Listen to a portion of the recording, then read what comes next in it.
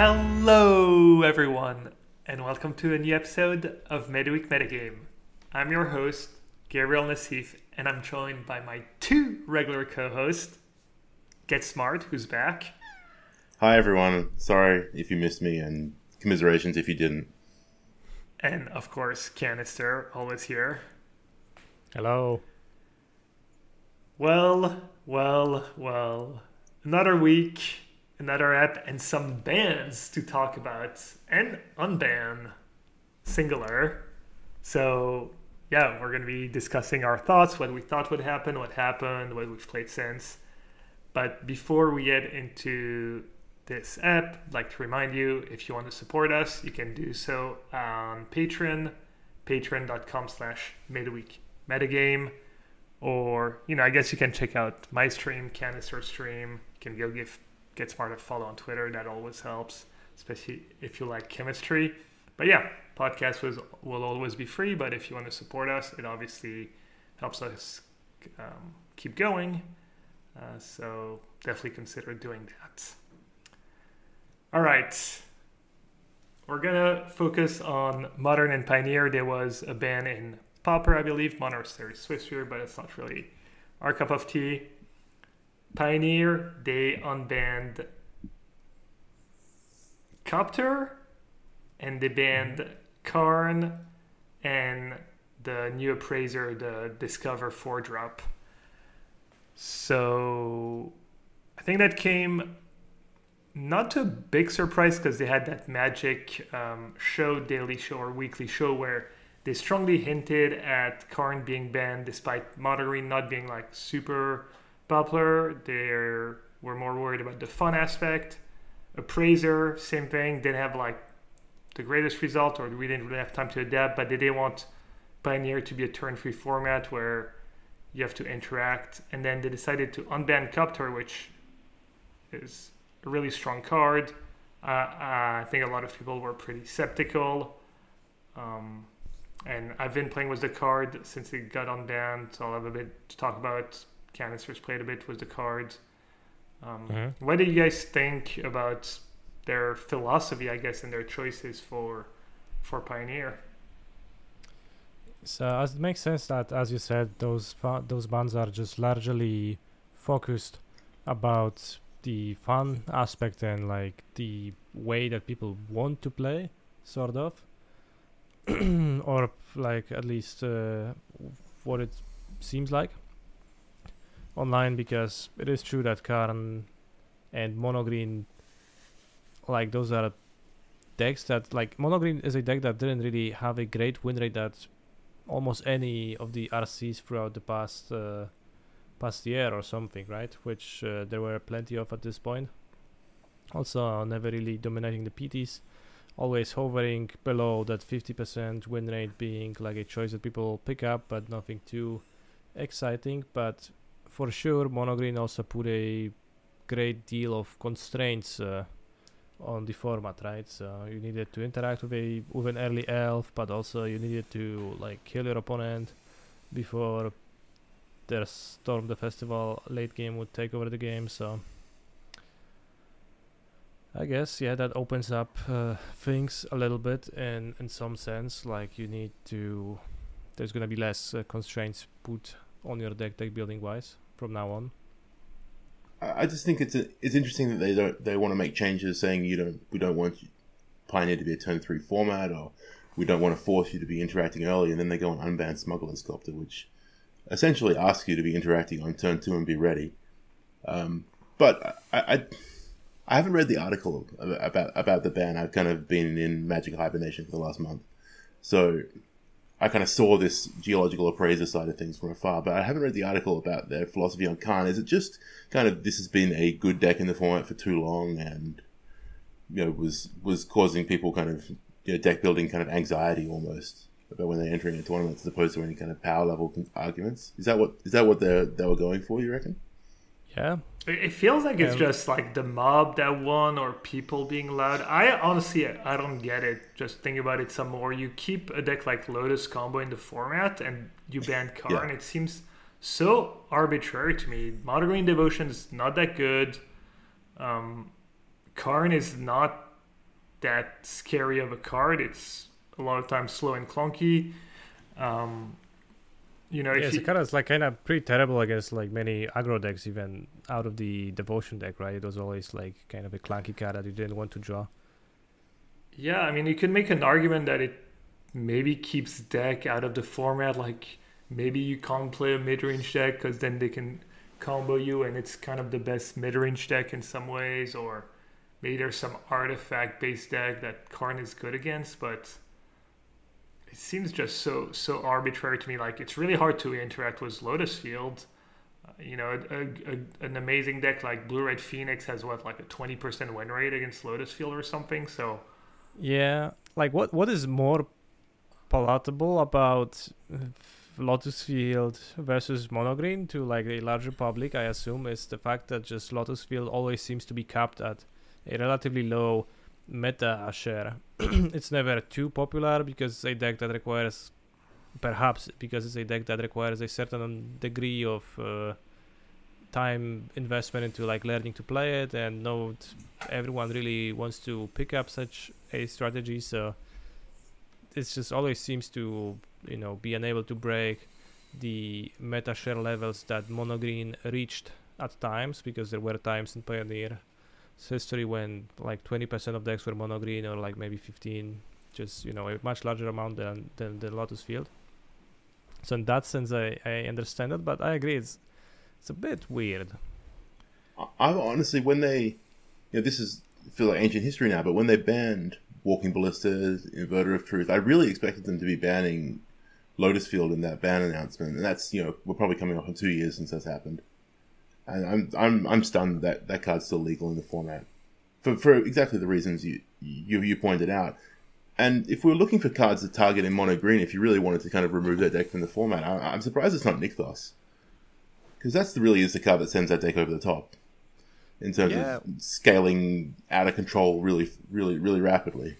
Well, it seems clear that they're not interested in having green not exist, but rather having green be weaker, which I assume a version without Karn would be, given that Karn was like a stable part of the deck and gives it like an angle in a way which otherwise is not present in the deck. But I guess it does give you a lot of utility to a deck that is fairly one-dimensional and not especially dynamic in the sort of games it tries to play. Yeah, so like I guess like Nykthos is a more powerful card than Karn the Great Creator. I think you would both agree with me on that. Yeah, I guess in that kind of deck, yeah. Yeah, in that kind of deck, and Pioneer in general. But it seems like the goal wasn't for players to like ever be unable to play a green 8L from strategy. That seems to be fine. It's just that maybe the combo aspect of it, or I don't know. I am a little bit puzzled about all of that. It is your best card in a lot of matchups, but there's a bunch of spots where it's not very good. And sure, the green deck, it feels like a bit like hammer time in a sense. When I play against a green deck, you get in spots where if they draw their 20%, or you lose on the spot, and the rest of their deck is breaks, but the same against hammer. And it's kind of deck where sometimes you beat them easily, and then sometimes they have the good draws and they make you look bad. But I feel like I haven't minded playing against green. As a blue-white control matchup, you're not great against it, but the games are close and some games are pretty cool. Yeah, certainly interesting. I remember, if we're looking back about the last 6 to 12 months, blue-white versus green was certainly interesting. Yeah, same for the Phoenix matchup.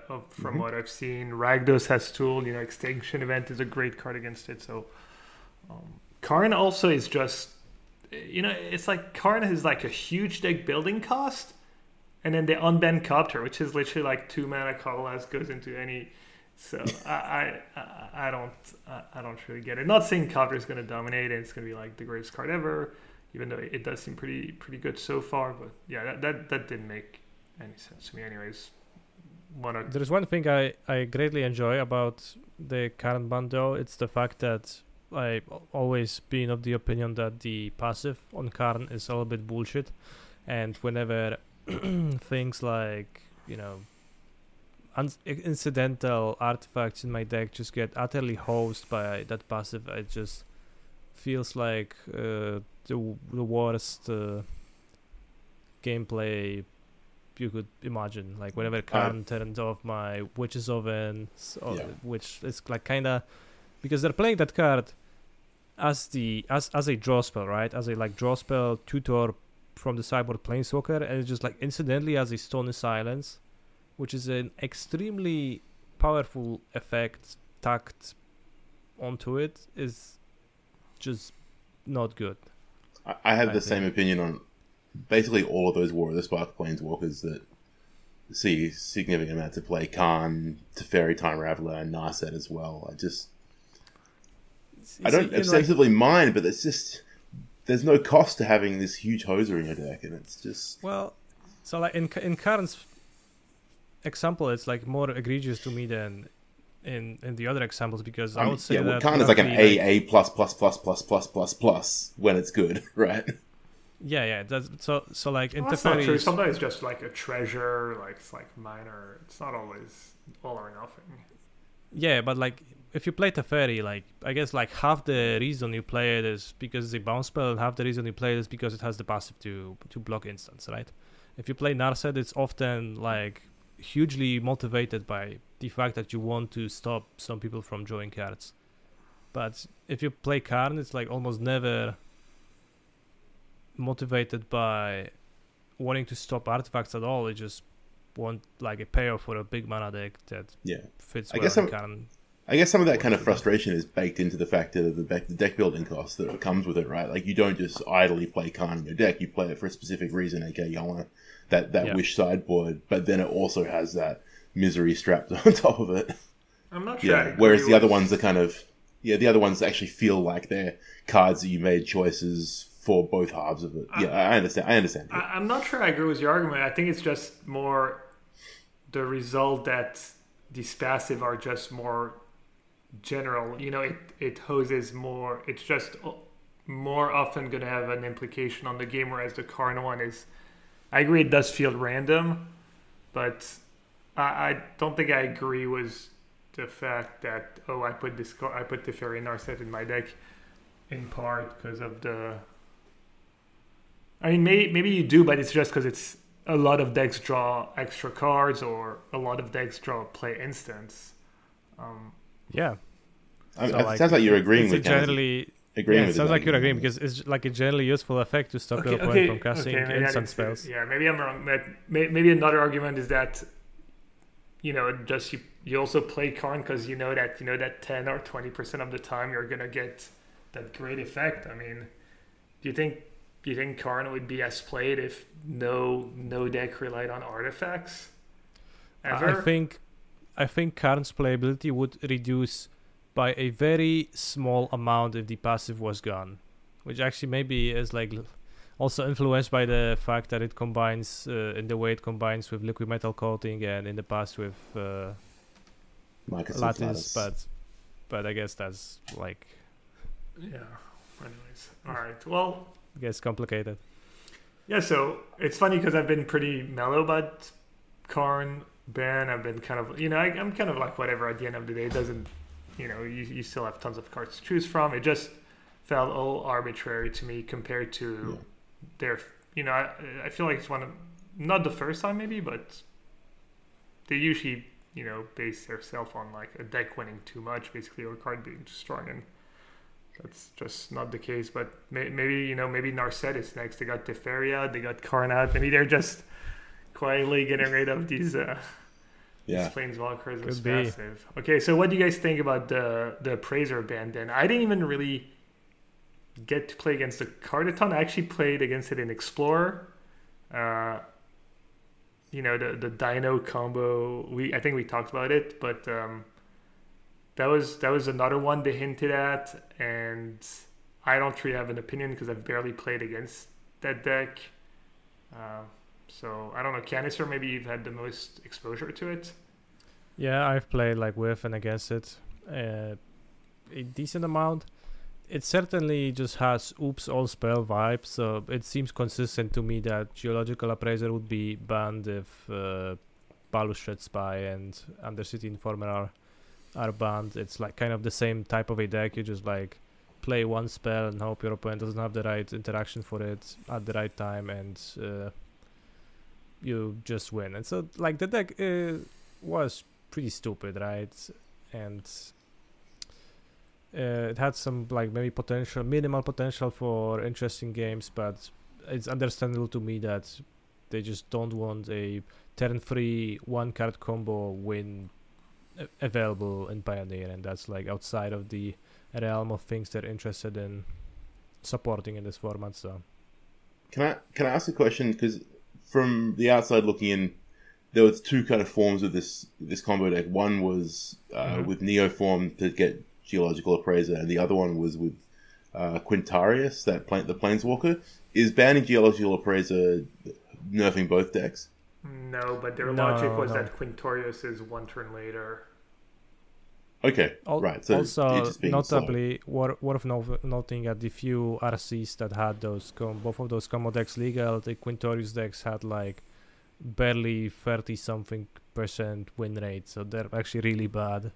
Okay. And the Appraiser decks were like much closer to 50% or even breaking it slightly, so it's just a difference in quality between those two decks, and again, it's also slower, so... Yeah, these decks probably just get really bad in open deck lists too, which is not what everyone plays. It's like minority of players, I guess, play with open deck lists, but I'm guessing, who was it? Trios, right? Ichikawa, who won with that deck, was the Quintarius deck. Like, how many games do you think he won just because like people just had no idea what was going on and what was going to happen to them? Like, must have been like such a vast majority. So that was another little surprise. Like, it didn't do well, and it feels like the kind of deck that's gonna get worse as it goes. Which I don't know. The card itself is cool. It does enable kind of a BS combo. It is.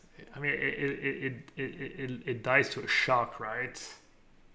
Literal, like, have a shock, one red mana up and shock, and I can. Yeah, but like it also does.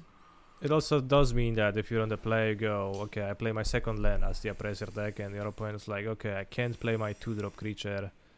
Like, for the rest of the game, I have to keep up this shock. Yeah, but the rest of their deck is so bad.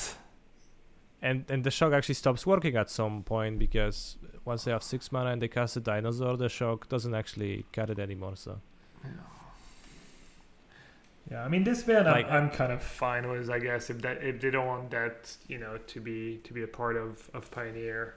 Yeah, I'm not disagreeing with you that like it's a pretty bad deck, because I think it was a pretty bad deck and like easily exploitable deck, but I understand that they didn't want it in the format. It's certainly much more clear to see why they would want to ban a card like that as opposed to a card like Khan.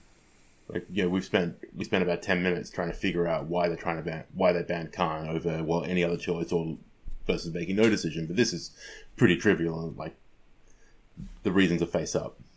Yeah, I don't know. Maybe I'm just being devil's advocate, but it's like, that's what makes Magic cool too. There's so many ways you can play the game and build your deck and combo aggro. So like, we're not allowed to have like weird, bad, funky. I mean, there's I don't know. Quintarius, mate. If people want to play bad decks, at least you can kind of like, sure, if it was like a good combo deck and you can't interact, sure, ban the card. Like, but then they don't touch Lotus Field. They don't touch. Yeah, I was gonna say, hang on. Like, hang on, we've already got one of those decks. It's so arbitrary. It's like, oh, it's because they can kill turn 3, so we don't want that. But it's like literally loses to everything. But Lotus combo, it kills turn 4, so we're cool was that. That's so hard to interact with. I don't know. It makes. Sorry, Canister. I'm not trying to get your deck banned, but it's just the example. Just to compare it. Yeah. I mean, like with regards to how they curate Pioneer, Wizards already has history of jailing innocent cards like Inverter of Truths, right? With its iconic 49% win rate, as we can read in the December 4 announcement about Karn. I'm quoting right now.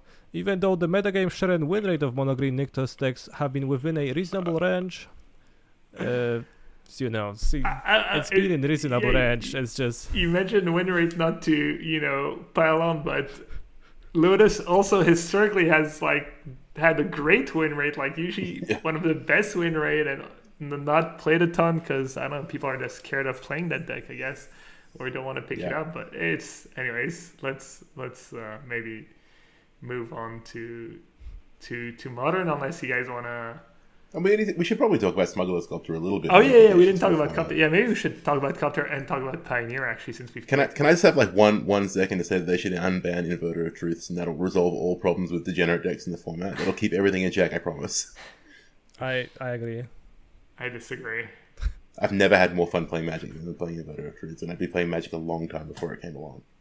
So bring it back, please. Playing against Inverter was not the greatest, but a joy and a pleasure. I think that's what you meant to say. Yeah, come on, Gab. You were just arguing that Magic is fun because different stuff is happening, but don't you remember when people played Hypno Rivulets to mail out Inverter players after they played an Inverter? That was great. That was just incredible. That was Magic at its finest, the most interesting type of a innovation happening. That was it's the most dynamic gameplay of all time. You're keeping track of so many different resources.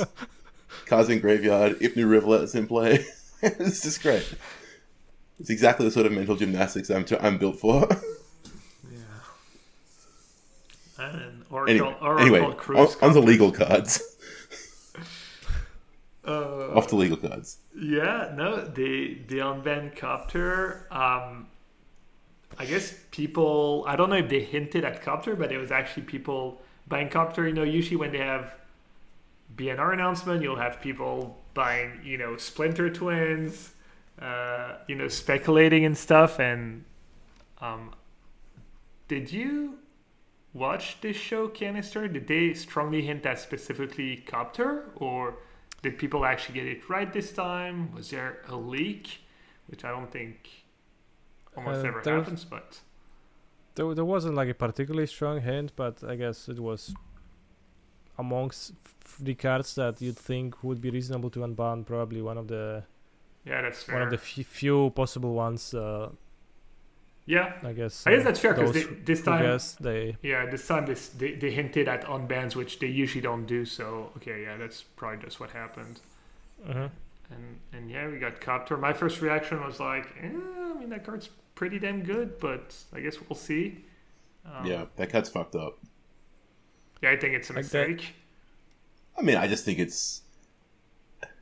I was playing a lot of Standard when that card was legal, and it's just good and goes in every deck. It doesn't really have any kind of you were saying Magic's great because it's dynamic card choices. You decide how you have to choose one thing to do versus another, and I feel like if you ever had a creature in your deck, adding Copters is kind of net positive.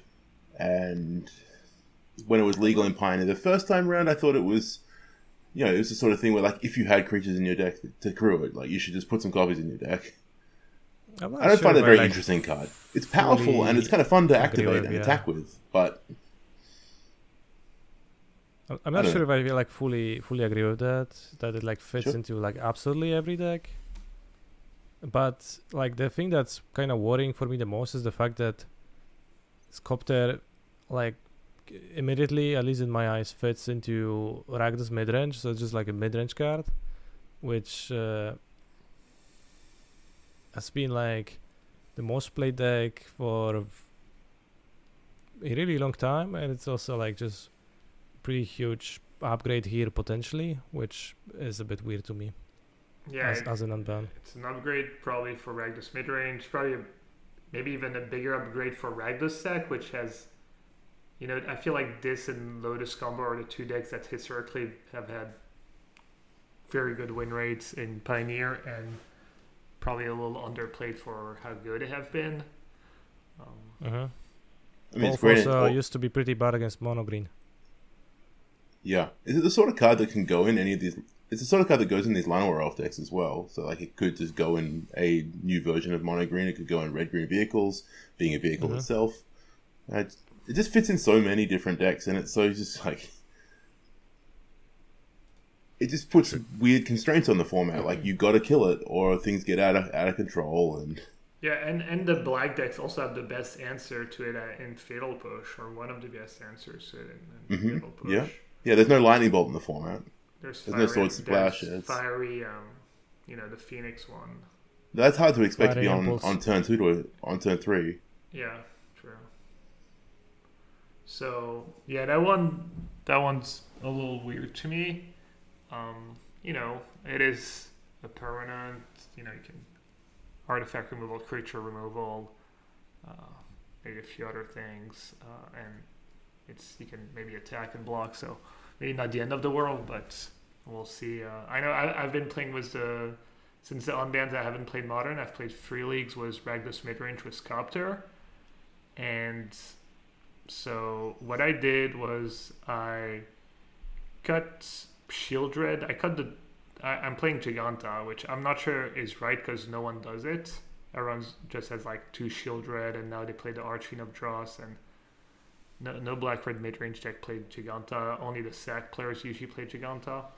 But I was like, well, I want to try these new cards, so it's kind of an excuse. So I was playing for Copter. I was playing the Bat, that the Kitesail Freebooter that sees your hand, takes a card, the 1/1 flying lifelink for 2. And I'm playing that new card that someone suggested. I didn't have that card on my radar at all. I don't even know the name by heart. It is called Preacher of the Schism. Not sure how you say that. And it's Schism.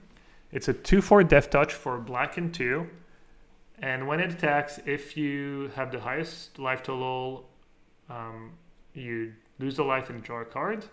And if you have less total or equal to your opponent, you get a 1/1 lifelink token, White Vampire, 2/4 Death Touch.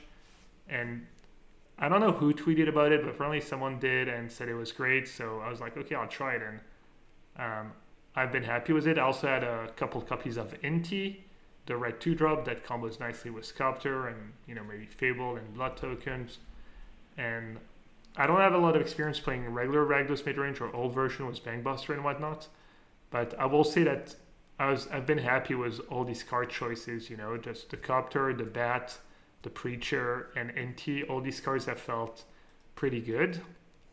My record was decent. It was like 4-1, 4-1, 3-2 in my 3 leagues. So far I think Copter's been good. I haven't felt like I was playing a busted deck. The format's very grindy, but these card choices have been good anyways. I feel like slotting into Ragdos mid's obviously the most natural home. Do you think that there's going to... Where do you think it fits in versus Reckoner Bankbuster? They obviously do similar but different things. Do you think that there's kind of like an arms race that these sort of mid-range decks are going to get themselves into? They play a little differently. Bankbuster's a little more control-ish, and then I guess turns the corner, pretty fast, and it plays nicely with Thoughtseize and Push and 1-mana removal spells, and it's obviously a better top deck on an empty board, but I don't know. I would say that they kind of look similarly because they're 2-mana vehicles, but it's actually Goblin Guide versus Tidings, so it's not that similar. Goblin Guides? That's not the one I expected. Okay, maybe not Goblin Guide. What's like a good attacking creature? Looter Ilkor. Yeah, sure. Maybe like an Arcanist. Yeah, okay, an Arcanist. Well, but the Arcanist has 1 power, so like it has to hit hard too. Yeah, I was gonna say like Copter does end the game fast, and Reckoner Bankbuster extends the game. It never actually doesn't deal any damage until the game's kind of out of hand, whereas Copter is pushing along a particular axis. while strengthening your draws. Yeah, I understand they do different things, but you have to build. You probably have to make some deck building changes if you're going to be going down this Copter route versus going down, sticking with Reckoner Bankbuster and going slightly larger. I mean, they both gain you, gradually give you a small advantage, right? Yeah. Slowly take over the game and. You kind of improve your nut draw if you're playing Rakdos midrange, because instead of going Fotzi's Bankbuster into Fable and you don't do anything with your Bankbuster, you play Copter instead of Bankbuster and you actually attack for free and get a loot. Yeah, it's a great follow-up to Copter, isn't it? Yeah, you do close out the game faster, which is, super nice against the decks like Lotus Combo. It was also super relevant just against Red-Black Sack. I was just flying over, was 1 or 2 Copters, and the early damage I got in, it added up, and I was able to close out the games like that. A bunch. Curves nicely with Fable. That's the other logic behind me cutting the 4-drops, is I wanted to minimize the awkward draws where you go turn 2 Copter, turn 3, you don't have a creature, or your only creature is a 4-drop. So there's other aspect behind lowering the curve and playing more 2-drops in case maybe you have one of these come into play tap lands on turn 3. It's also very nice that Fable through Sculptor, you mentioned Bankbuster into Fable. It's a good draw, but a little lack of synergy there. And do you think that people are going to start playing more cards like Croxer? Croxer actually synergizes really well with Copter on two fronts. Yeah, like casting it for. Yeah, you obviously fill your graveyard, and then you also crew with it as it comes into play on the front end. Yeah, I was up to 2. I think most stock lists of the old Rakdos midrange usually had 1, even though it felt like they always had it when they needed it against my blue-white controls and whatnot. I was like, always. Yeah. And I was up to 2. I was even wondering if I shouldn't have a third one. It was not, it didn't go as fast as I thought it would to like fill up the graveyard and stuff, always, even with Sculptor. But yeah, I could see, I'm guessing 2 copy is at least, the minimum, and maybe a third one. It is pretty great card in the mirror too, if the mirror becomes popular. I tried to Cling to Dust in the third league I played. I had 1 main, 1 sideboard. I know Greasefang, I didn't play that matchup at all in free leagues, but I know that matchup's really tough for Red-Black. So I was wondering if maybe having a Cling. It didn't come up. I don't think I ever drew the Cling at a relevant point, so can't really say if that was a good idea or not. Yeah, it's interesting you mentioned Greasefang, because that's one of the decks that people were talking about being an obvious home for Copter. Obviously, well, despite the fact that it's about vehicles, it's it obviously fills your graveyard, puts Parhelions in the graveyard as another option for getting things back. Clearly some pretty obvious synergies. Is that the sort of deck? Is it the sort of card that you really think is going to find a good home in Greasefang, or is it just improves the deck a little bit and it doesn't really put it over the top because it doesn't synergize that well with actually crewing it? The decks don't have great crewing it. I haven't seen the builds, but I would assume maybe people want to start playing Stitcher Supplier again if they're playing Greasefang, because it lets you go, Supplier, Copter, loot. Oh no, I'm dumb. It doesn't even work. I was going to say you loot away and then you get to loot away your vehicle and bring it back with Greasefang on turn 3, but that's just not true. You can never do that on turn 3, but yeah, you could just use Copter as your backup plan, fair midrange extra effect that. Yeah, which was already really strong in the Greasefang deck was Chariot and Shield Dread and yeah, I don't know where they're gonna find the room though, because it's gonna make your midrange plan stronger, but it's gonna make your nut draws probably worse, right? A little bit. Maybe you can trim down on chariots a little bit. Copter being a vehicle, you can still return. You lower your curve this way. Maybe you probably can find some space for the remaining 2 copies or something like that. So it sounds doable to me. Yeah, and getting away from cards like Vessel of Nascency and back into Stitcher Supplier, State of Wayfinder sort of territory to synergize well with it. But what about cards that are good against Copter? I mean, Fatal Push is obviously good at killing it, but do you expect to see it kind of swing towards cards that are particularly good at answering it? Like, what decks in the format can really justify playing like a Braid or maybe Portable Hole's another card that springs to mind?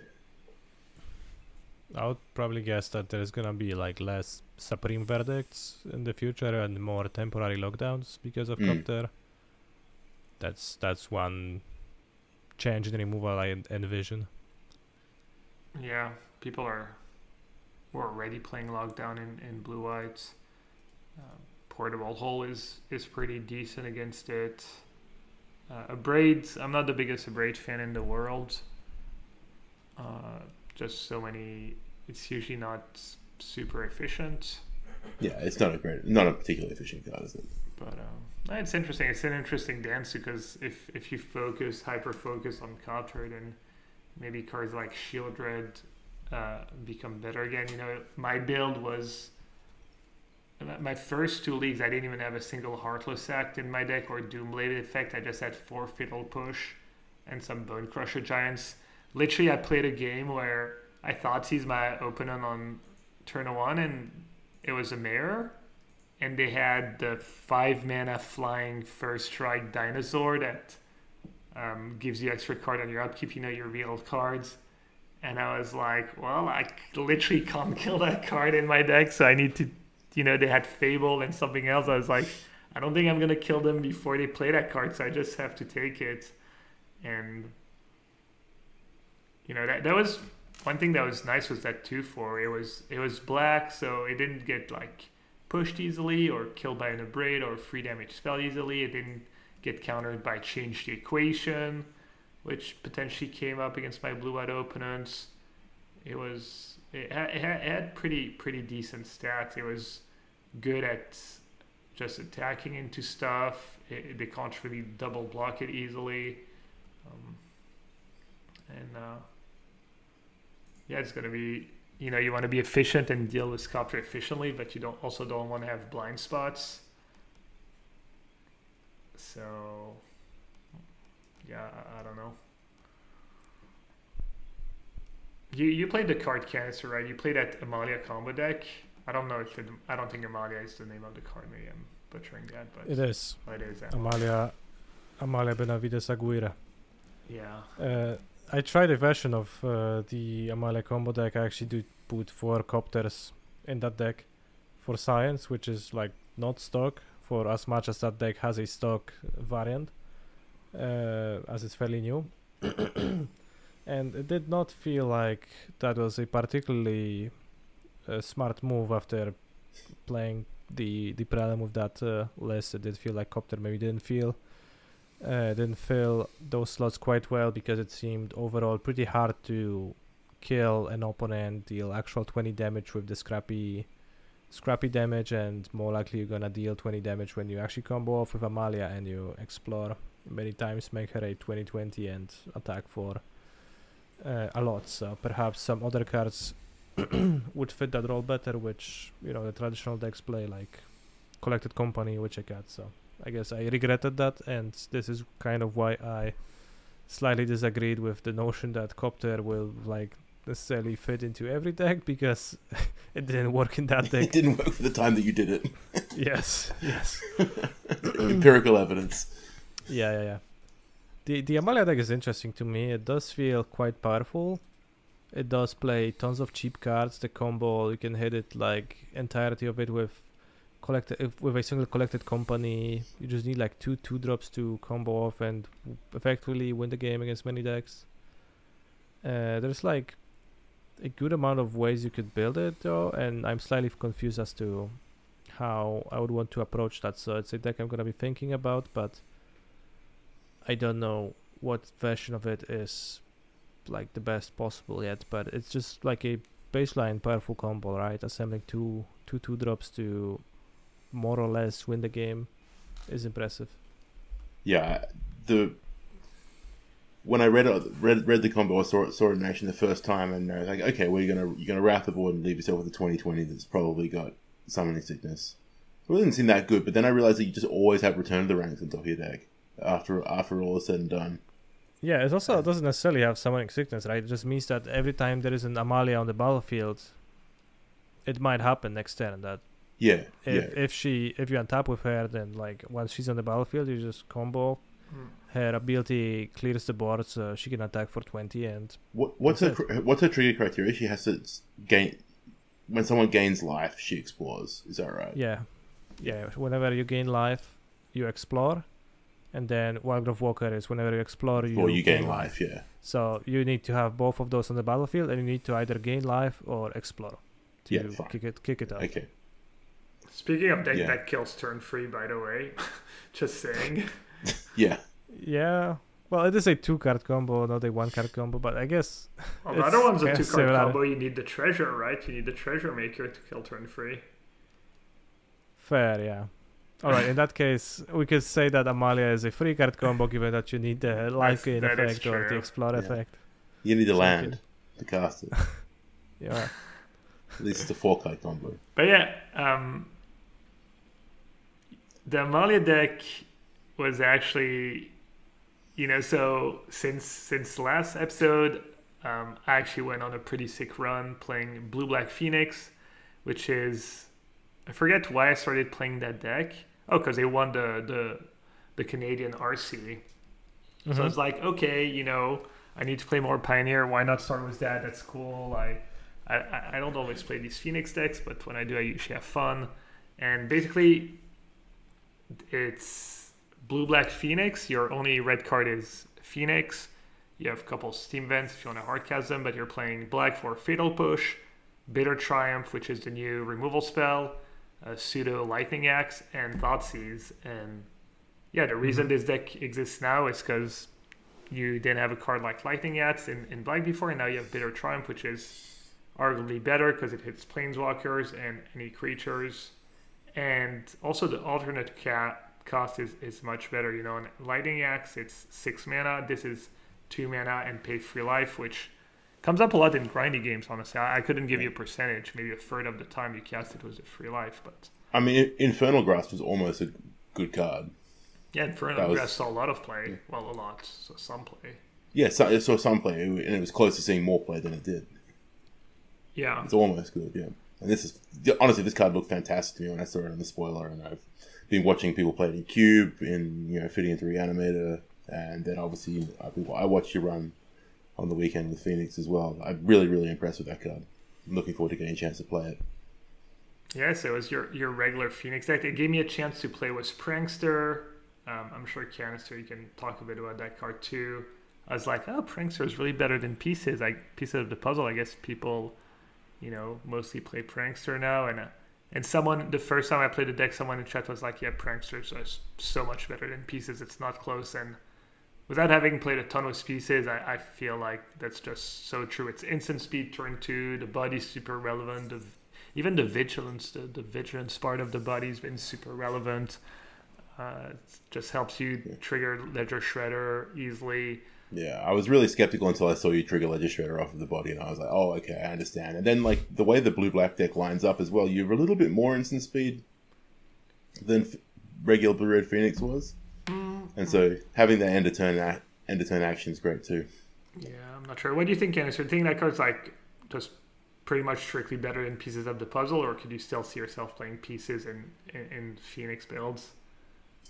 Well, it seems that Prankster just kind of universally has been replacing Pieces, so I assume it's just getting closer and closer to just being straight up true that it's a good replacement over Pieces and a better version of the effect. Were you already on Prankster in Lille? No, I was playing Pieces back then. After that, I had a little bit of a pause playing Phoenix, so I didn't quite get to play too much with the Prankster, despite the fact that lots of people asked me if I already played with Prankster and if I have much experience with it. So I never got that experience in, but it does seem like being an instant speed variant of that effect that's 2 mana instead of being a 3 mana sorcery is just very strong. So maybe I could see playing a combination of those two effects, because I really like having access to the combo in the blue-red Phoenix deck, and Pieces kind of works a little bit better with that, but it's really hard to support both Pieces and Prankster at the same time, given that Prankster is a creature card, and so it's a Pieces miss, and then it gets kind of shaky with Phoenix and Shredder on top of that, so you kind of have to choose between those two, and then it makes sense that you end up picking Picklock Prankster. Yeah. So I started playing that deck. I played it in the... I forget. I think I maybe top 8'd a challenge, and I 5-0'd one of the LCQs, so I'm qualified for this Sunday last chance or Mox qualifier in Pioneer. I'm not sure what I'm going to play yet, but that deck was incredible for me. I did one of my, at some point I was like 17-3, and then after the challenge, I guess I was like 23-5 or something, like really high win rate. Nice. I did feel like Rakdos midrange I didn't play against a lot, and that matchup felt like it might be tough. Hearse is a really tough card to beat for that deck, and you don't have access to a Braid.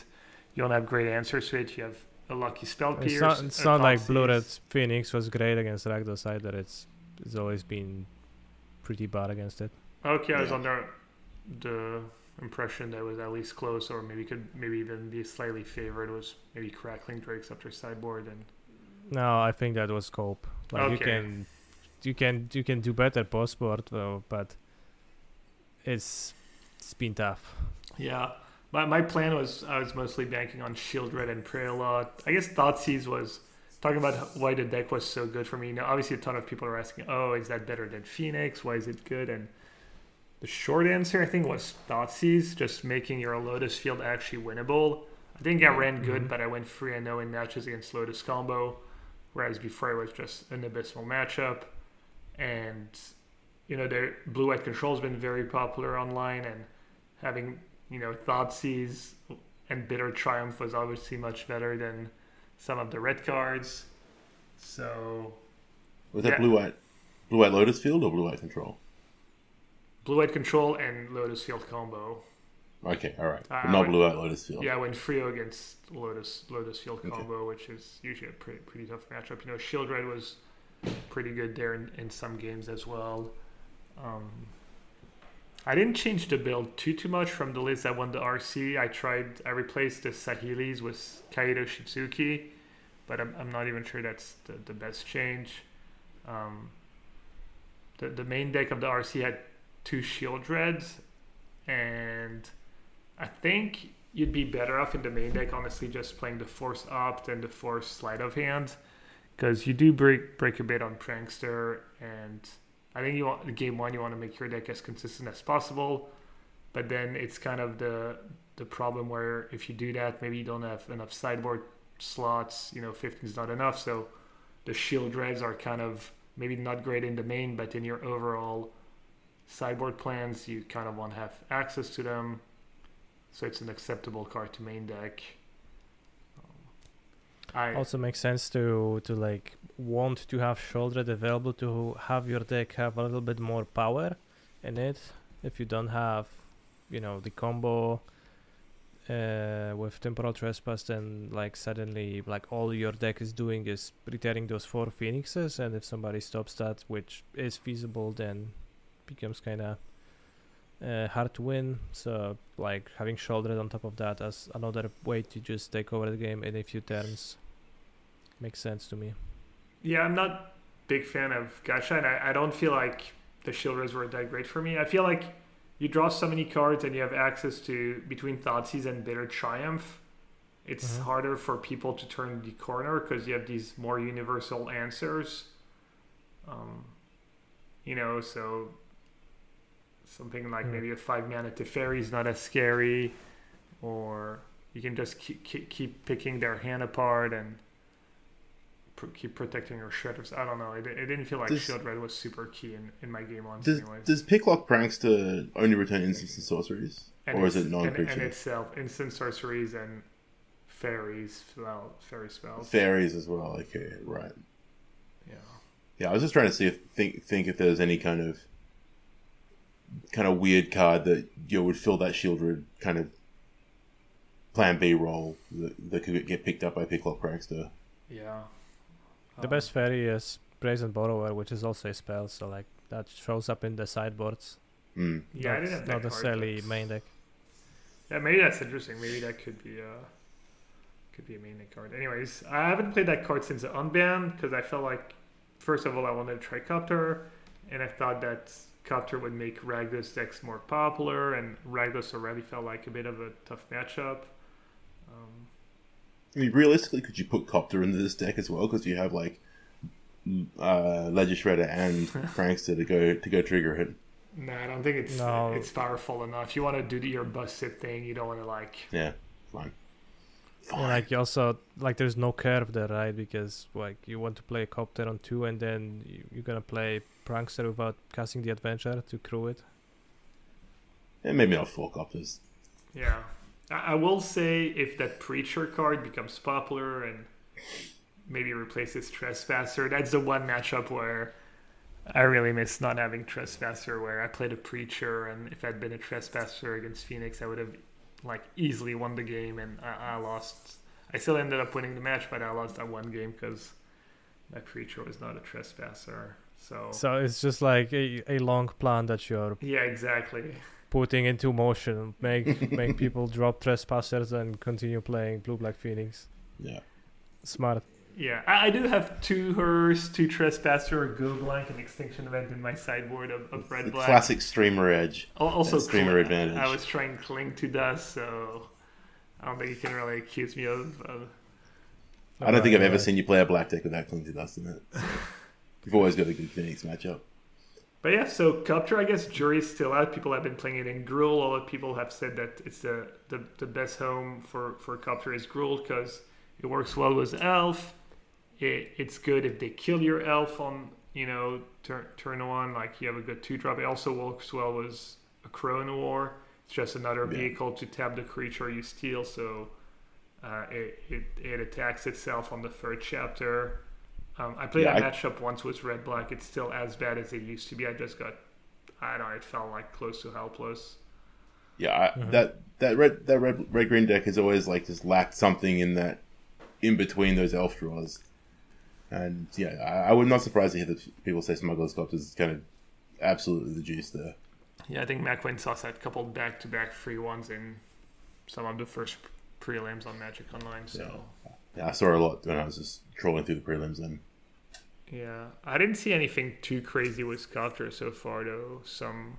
I was thinking maybe a Stitcher Supplier, maybe the Dredge deck with Stitcher Supplier. Would that deck ever want Copter as its 2-drop, or is that too small ball? A bit the same problem that same problem you'd have with Phoenix, where it's just too gimmicky and you want to do things stronger, faster.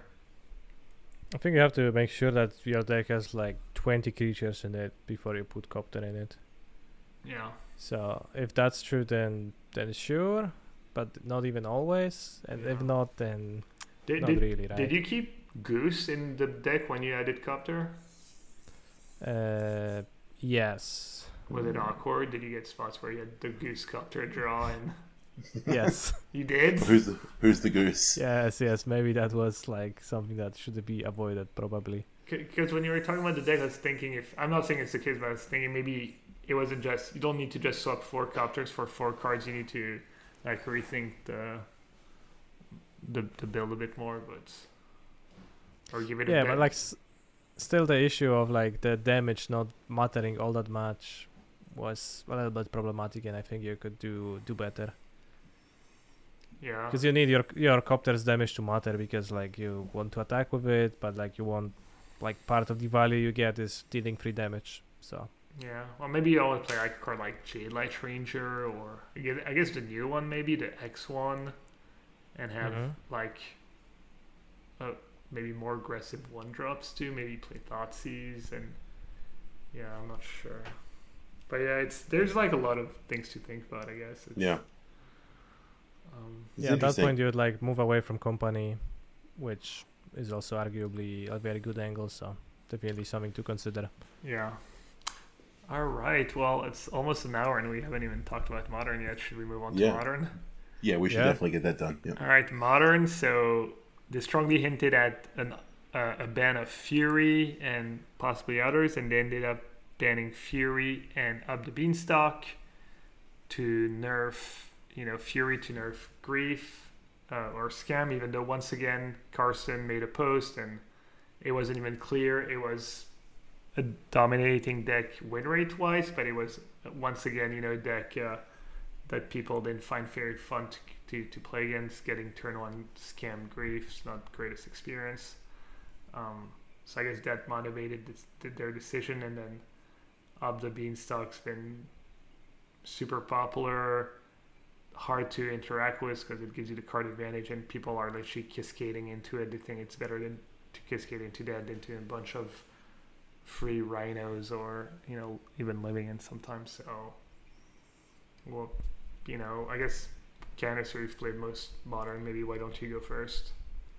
Yeah, it's once again the bans are like fine, but in some ways kind of weird, right? Like the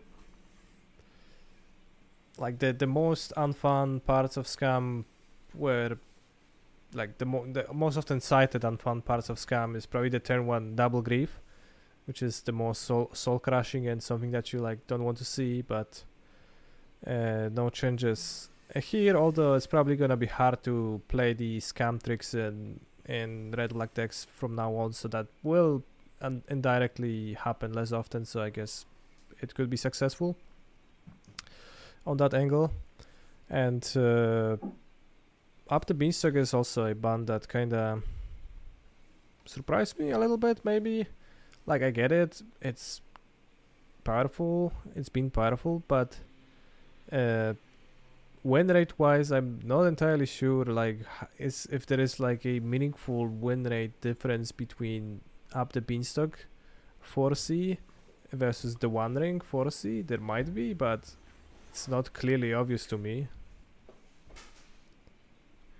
Yeah, I was okay with their bans. Banning Grief would have hurt a deck like Living End a lot, and they were maybe worried that if you ban Grief, some other decks get out of control, maybe some of the combo decks. I don't know, I feel like Bowmaster is more obnoxious than Fury or even Grief in some ways. That card's just super annoying, but if you ban Bowmaster, then you probably have to ban the One Ring. The One Ring was another card they could have banned. I haven't played a ton of Modern recently, so I didn't really know what to think. It's all kind of weird because the bans are fine, but also not arbitrary. Super. Yeah, there is like some level of arbitrariness about that, and it does feel like kind of listening to, let's say, the community's complaints about the format, but also the community aren't very only to an extent, and not like it's. Yeah, from my perspective, I've been playing Amulet Titan. That's just what I play right now, and just things didn't change like all that much. It's still as easy to 4-0 or 3-1 a prelim as it was earlier. I guess for like the sake of my deck, I'm extremely glad that the One Ring is still a legal card because it's quite good in there. Scam was, in the opinion of many, like an iffy matchup for Amulet. I actually didn't mind playing it towards the end, and so I've been feeling like better and better playing against it. But overall, it's fine. It doesn't feel like a humongous change to the formats in a weird sense. While like for the most part, like I feel like I'm playing the same Modern in a way. Yeah. The thing that surprises me the most is that you look at, if you just told me that they were banning a card like Fury, I'd be like, okay, that makes sense because that's probably really oppressive to people who want to put creatures in the play and do normal things. But the entire Modern format is just so incredibly hostile. like Ren and Six, Bowmasters, Unholy Heat, Lightning Bolts. All these cards are just so horribly hostile to people who try to put like Llanowar Elf into play that it's just kind of like putting a band-aid on a bullet wound. Banning Fury. It's also that like strategically, like putting a Llanowar Elf into play is just kind of weak, right? It's a pioneer power level card play. Yeah, it's not even like about the ease of removing the Llanowar Elf necessarily. It's just, you can combine 3 Tronlands by turn 3, or you can cascade into Living Ends, or you can cascade into Rhinos, or you can get double Amulet into play and get a Primeval Titan into play and win. So like, it's like Fury. I don't really understand. Like the fact that Fury and Bowmaster kill 1 toughness creatures at a huge premium doesn't seem to. It seems like one of the factors, but like a pretty small one. Yeah, it's just Fury just happens to be the best one on raid or something like that. It just seems like a really strange choice to me. Whereas, and Fury is the sort of card that, like, obviously if you scam into play on turn 1, it puts your opponent on a fast clock. But like, it's Modern is a high power level format, but the power of Fury is like kind of dependent on what your opponent has in their deck, and that's not the worst. Doesn't seem like a bad card to have in a format. Whereas Grief is just completely agnostic to what you have in your deck. It's just like, if you get turn 1 Grief scammed, like, it just fucks you up. Like, it's just really good thing to do. And, like Gab said, it's kind of surface level unfun. Having your very redundant hand getting ripped apart before you play the land is like not a great feeling. I'm pretty resilient to these sort of things, but it still felt like, fucking come on, alright? Maybe they should have banned 1 or 2 of like the Undying Evil effects. All of them. I'll never let that one go. Maybe. Maybe they should have done it. It's funny. I wonder how many people would have guessed if you asked that Fury would be the first one of these elementals bans, when a lot of people had it as the worst of the 5. I think people had Endurance as the worst of the 5, but Endurance was great. We knew Endurance was great straight away. No, I think probably said that Endurance was not a main deck card, but was going to see a lot of play as a sideboard card, whereas Fury was kind of like widely considered the worst, I think, by most people. I remember when we were building Living End the first time, not long after Modern Horizons came out, like, I was like, maybe you should just put some Furies in your sideboard. And you were like, we were just debating it, like, here and, iffy on whether or not it's the right thing to do. And then suddenly it's, obviously the first card banned, As a Living End player, I'll be pretty happy if Scam kind of disappears, because that's not a fun matchup. So, yeah. What are the other side of it, though, like being up the beanstalk? It's also kind of funny that they're taking away one of these free 5 mana spells at the same time as banning up the beanstalk as well, which is a card. Just making sure, yeah. Yeah, exactly. Yeah. I didn't like the argument. People were thinking, if they ban Fury, it's going to nerf up the Beanstalk. I felt like I didn't even care for Fury when I played these up the Beanstalk. Most of these up the Beanstalk decks. I just played without Fury when I played up the Beanstalk. Yeah, I think that's what I remember you saying. Then I got mad at having weak results with that deck, and I just switched to Amulet and... Yeah, ching ching, catch it in. I thought maybe they should have just banned Bowmaster, but ban Bowmaster, and then if they ban Bowmaster, they have to ban Beanstalk and the One Ring. So maybe they didn't want to ban all these cards. No, I don't think they could ever.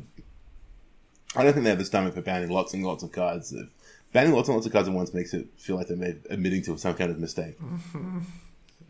Yeah, because they had a pretty specific goal in mind. The goal was to reduce the play rate of Scam, which seemed like it was not even necessarily clearly connected to the deck's win rate. Maybe it was, like, it actually had a good enough win rate to be played this much, but it didn't seem to have like a super hugely overwhelming one.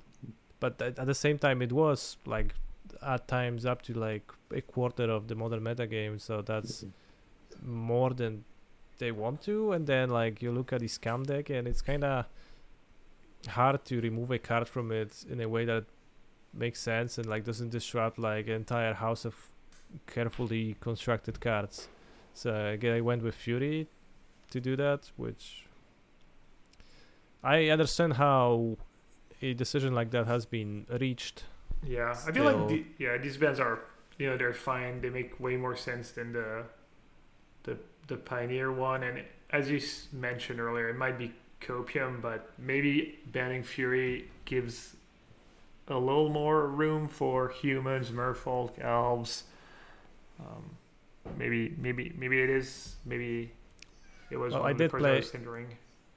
I did play against merfolk today, for what it's worth, and I played a turn 3 Primeval Titan, and I won. So that's like for the record. They didn't have Tishana's Tidebinder for it, or were you on the play? Merfolk seems like it should be good. That Tidebinder card is kind of obscene when it's good. I was on the play. Okay. Yeah. They should ban the play. Both players act simultaneously. I actually think the Fury ban actually reminds me a little bit of the Khan ban in the sense that we've spent a reasonable amount of time talking about it and not quite able to settle on a kind of like satisfying reason as to why it happened as opposed to something else. Well, at least Cam maybe that's the new strategy. Yeah, but at least Cam was super popular, like hard to interact with at time. It won the Pro Tour. I mean, it's still a good deck. Mono Green Devotion is not even like a good deck. It's just like stone average at best. Mm-hmm. So, but like yeah. Again, like I guess community insight seems to like have played a role, because I do think like it does seem like Mono Green was one of the more complaints inducing decks. It can be unpleasant to play at times, can feel helpless, can produce games that many players dislike, and that it just seems like that plays it all, and that's a part of the equation now. I mean, if that's part of the new ethos, then fine. Okay, we'll at least learn that, and these discussions will become shorter. Whenever I think about people complaining about Mono Green, I always think about this story. I don't remember who it was, but it was a Mono Green player who complained that he lost like 8 out of his 10 die rolls or something with Mono Green. I'm like, dude, that's literally what you sign up for. You can't just play that deck and then complain when you lose a bunch of die rolls and don't do well. Like, that's part of the experience of the Mono Green Devotion deck in Pioneer. So what about where do things go from here? Like, does Scam just vanish? I highly doubt that. There's probably new ways. Candace, you were saying that they probably can't be so all in on Undying effects. Maybe they kind of shift towards playing like Persist or something like that as a way of kind of getting a bit of resiliency and redundancy, but not being so all in on just evoke creatures straight away. Well, people are trying, but the black-white Scam deck was a deck for a year after MH2 released, and it never had any major successes. It always seemed like it kind of sucks. Yeah. And then red-black Scam kind of showed up and was a medium deck up until Bowmasters, when it became a great deck because it fixed the deck's curve. But just what it pointed to, and what my own experience in games seems to suggest, is that there is just a huge difference in like a turn 1 4 power double grief and like just anything else you can do with grief. If you go turn 1 grief just to persist it back on turn 2, really that doesn't impress me. That doesn't impress anyone. You produce a 2 power creature, sure. I forgot it gets -1/-1 actually. Yeah, it's so it instead of clocking in 5 turns, it actually takes 10,000 turns. That's just an entirely different degree of impact. So it's just not comparable. You had a mono black version, like Spike had a mono black version that we tested before Barcelona a decent bit. It was pretty good. I was kind of enjoying it, but it really struggled, I think, against a deck like Yawgmoth, where you really felt like not having access to the Fury play. Fury just such a good card, not only on turn 1 but later in the game. It's always a threat. Just hard casting that card is really strong too. So I think it's gonna be really tough for that deck to stay good. But Okay, but what about like big winners from the bans? I guess I had a quick look through the prelims and bit of Yawgmoth turning up. That was kind of one thing that people were citing. But I've seen lots of hardened scales actually, which seems like an obvious thing that gets hosed by Fury pretty badly. it got hosed by Scale? Omnath.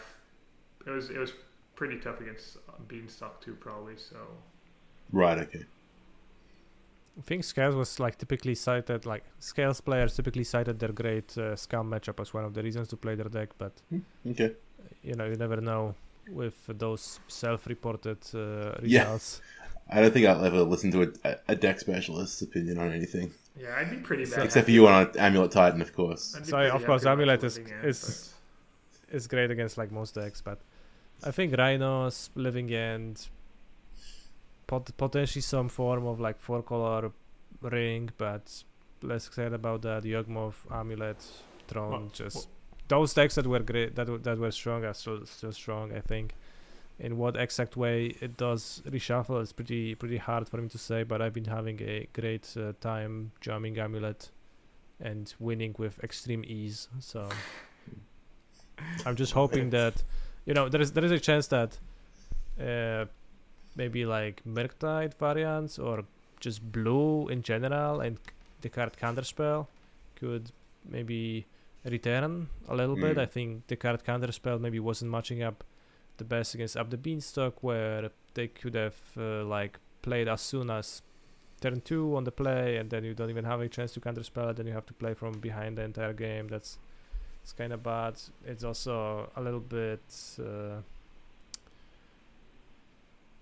it's just possible that portion of the meta share that was taken by Bragdos Scam will like restructure it to come back to Blue-Red Murktide is kind of a similar mid-rangey Delver-ish strategy, so I think there is a chance that there's going to be a slight uptick in the card Counterspell.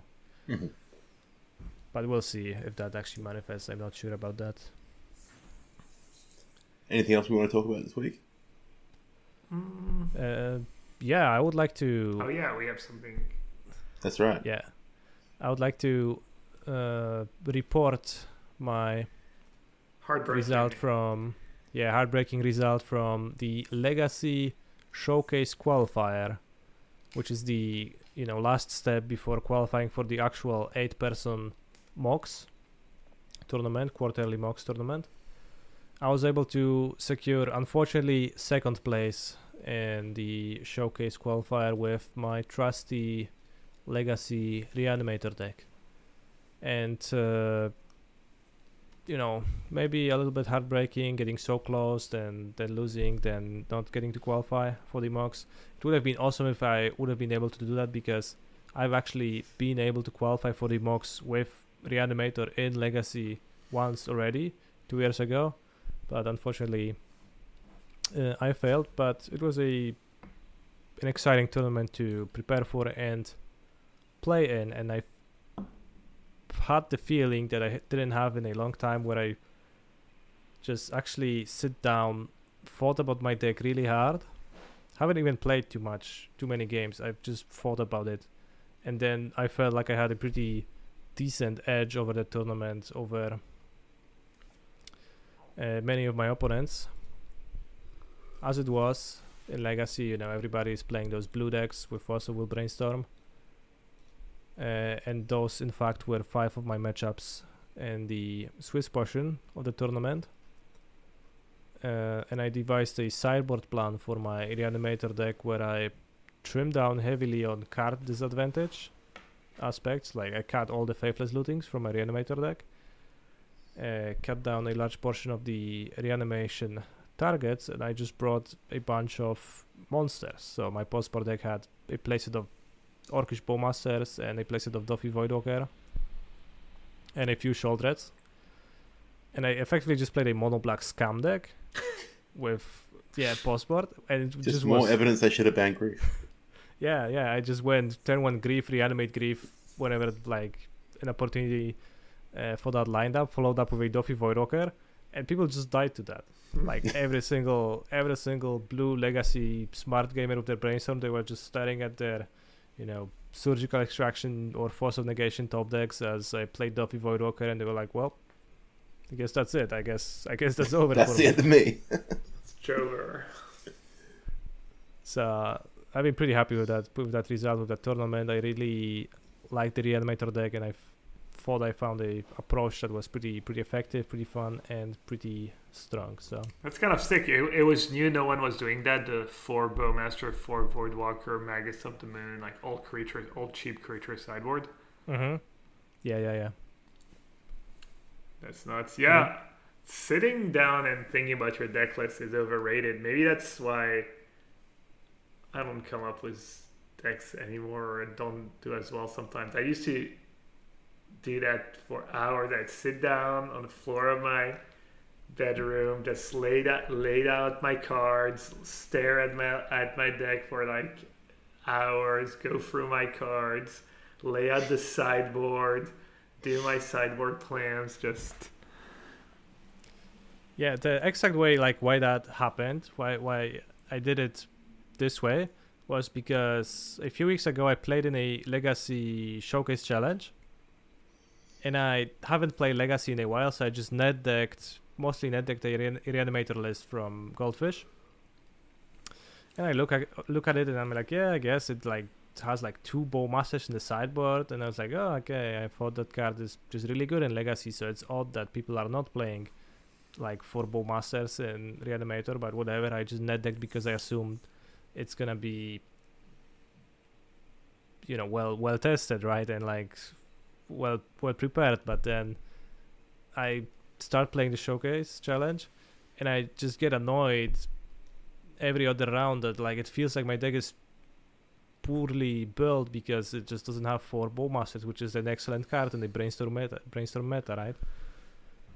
And my chart just tells me, yeah, of course, that's how it is. Like everyone who plays those Legacy Showcase Challenges, they just 80% of people, 90% of people just net decked some decks that are out there.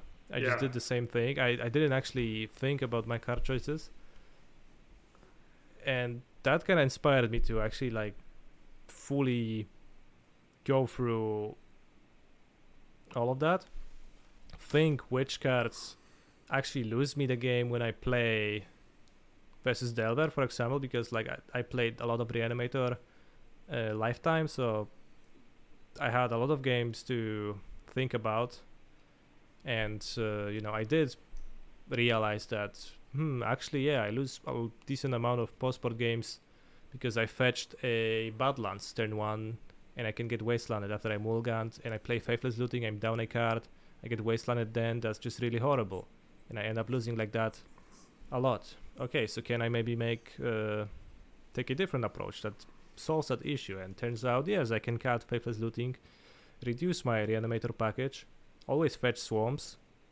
play the 2-drop creatures, keep fast mana in the form of 4 Dark Rituals and most of my Lotus Petals to sometimes go Pitch Grief, Ritual out a Shouldred on turn 1 or 2.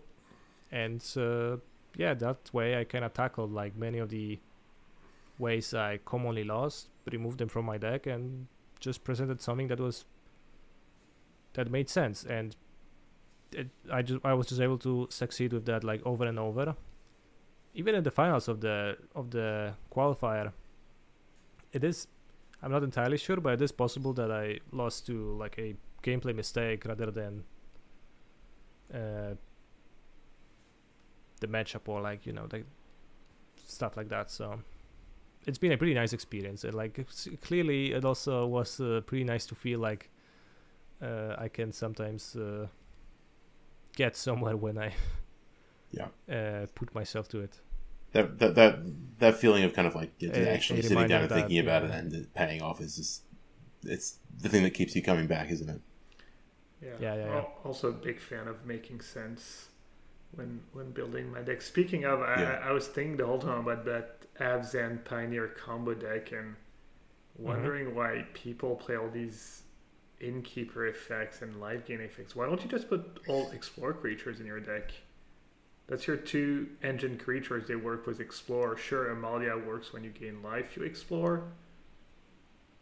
Well, there is. Well, I think the reasoning is that if you have the life gain creature in play, then you play your Wildgrowth Walker, and the combo immediately happens. yeah. Otherwise, you play your Wildgrowth Walker, and you have to play your Explorer creature. Yeah. And only then it happens. Fair, So I guess. I don't know, but I don't know. I was thinking about that deck. I feel like there's got to be maybe, but or at least the point you were making that like you see one list do well, and then you just see the same list for like the next 2 weeks or until someone changes something. And because most people aren't actually like not able to, but like don't have the time, space, energy, skill set to go and sit down and really think about how to do things differently. You think people who play prelims on Magic Online don't have time to think about? They're not people who. Well, look, I'm a person with 0 time, so I can't imagine what. Yeah, but you don't play prelims. Time looks like. No, I don't play prelims, so I can't imagine what the other side looks like anymore. But no, it's my point's more that like people are good at different things in Magic, and staring at problems and coming up with solutions is something that some subset of people who are good at Magic are good at. And being really good technical players is something is a thing that some people are really good at, and some people are good at coming with original ideas. Some people are good at tuning, and some people are good at all of them. And it doesn't surprise me that people just net deck things and kind of go, okay, just perpetuate the same mistake. But they're good technical players, and the list was kind of like 95% of the way there. I was like only really able to like tune the Reanimator list because I had occasional Reanimator experience for like the past 2 years because I play the deck every now and then, so it's not that I came like it was not just all thinking, but this time I just was able to go full on theory because I had the previous experience that taught me how the games actually go. Absolutely, that's certainly the times that I've been most successful doing things like that as well. It's just okay, this is something that I've done 30,000 times before, and I think it's a little bit wrong. Let's try and figure out the solution. Yeah. I have no idea what to do with the Abzan Company, though. No idea. I don't think I've ever played a deck like that in a tournament. You've never played the Collected Company deck in Standard when it had No, I never did. The combo, it had the combo too. I was playing the green-white tokens deck in that standard format. Should we put our lives on the line? Yeah, that was a lot of rambling, but I really enjoyed it. Hopefully people listening too. But yeah, time to put our life on the line. As always, theoretical tournament. If you win, you live. If you lose, you die. And we each have to bring a deck for the formats we've talked about. So this week it's going to be Modern and Pioneer. And we can all bring Canis's Pat, since you've played the least of us, why don't you go first?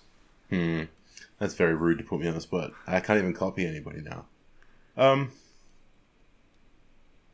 would play something with Smuggler's Copter in Pioneer. That's the default position. Yeah, but that's 80% of the field, so you have to actually narrow it down. Yeah, no, I have to narrow it down. I played a lot of red-black mid-range, kind of maybe beginning of this year. I think it's a good home for it. I like playing mid-range decks that are a little bit more aggressive. So I think that's probably the place I'd start. And your list looked pretty good that I saw you post. Perhaps that was in a private channel. And in Modern? And in Modern, I haven't cast this. Is it Tasha's Tidebinder? Mm-hmm. Yeah. The card looks pretty good. I'm pretty impressed with that card on paper, and I also like that it's a Merfolk Wizard, which lets you play Flame of Andor or Arnor. I can, call me crazy. Might just play red blue Murktide. Makes sense. Sight unseen. How many Tidebinders and Flames in the main? I don't know how many Flames in the main. Yeah, if I was going to play one Archmage's Charm, it would go in that slot. I could imagine playing an Archmage's Charm at the moment. I'd probably play 2 Tidebinder and just see what I like. I really, really don't like Subtlety. And I don't really like Force of Negation either, so it can probably like find room in those positions. And play like the 18th land, or the 19th, maybe even the 19th land, honestly. Just go a little bit up the curve. What about you, Canister? For modern, Titan. Forever Titan, like Strong. that's just what I play now. All right. There's been new technology developed in Titan lately of playing defense grid, so that just solves all of the previous issues I had. So it's Titan. For other formats, which I guess is Pioneer, because Legacy we agreed we all play Reanimator. So in Pioneer, I struggle, and I'm not sure how I would save myself. But let's say I'm going with Lotus Field. I forgot that was an option. That's why the play rate's so low. People just forget. Yeah. Hoping that you know. Wait, hang on. Blue-white Lotus Field, right? No. The most technically skilled deck in the format. No, in fact, I meant the traditional Lotus Field Thespian Stage combo deck. Right. Okay. I understand. Are you worried about playing the wrong land? Yeah. Okay. Gab, what about you? Tough. I have that big Pioneer turn on Sunday, the equivalent of the Legacy one Canister almost won, and I don't know. Probably just drag this mid-range right now with play. I guess the list I've been playing has felt fine. I don't think it's anything special. And in modern, I guess if I had the reps, maybe Titan Canister seems really high on it, but I guess right now I'd just play Living End. Was probably one or two subtlety in the main, and otherwise pretty stock. We're overwhelmingly confident about all of our choices. Yeah, clearly. Well, Canister is confident about his modern choice. 1 out Absolutely, of 6. yeah. 1/6 of our choices were made with confidence. That's right. Mm-hmm. So listen at your own peril. Well, as always, if you made it this far, thank you Commiserations. so much for listening. Pat, where can we find you on the internet? Shit, I don't know. All right, he doesn't know. I've lost it all. You? Twitch.tv/canister_mtg, youtube.com/canister, twitter.com/canister_mtg. All right, and you can find me mostly on Twitch, twitch.tv/yellowhat. Yeah, thank you so much for listening. You'll have a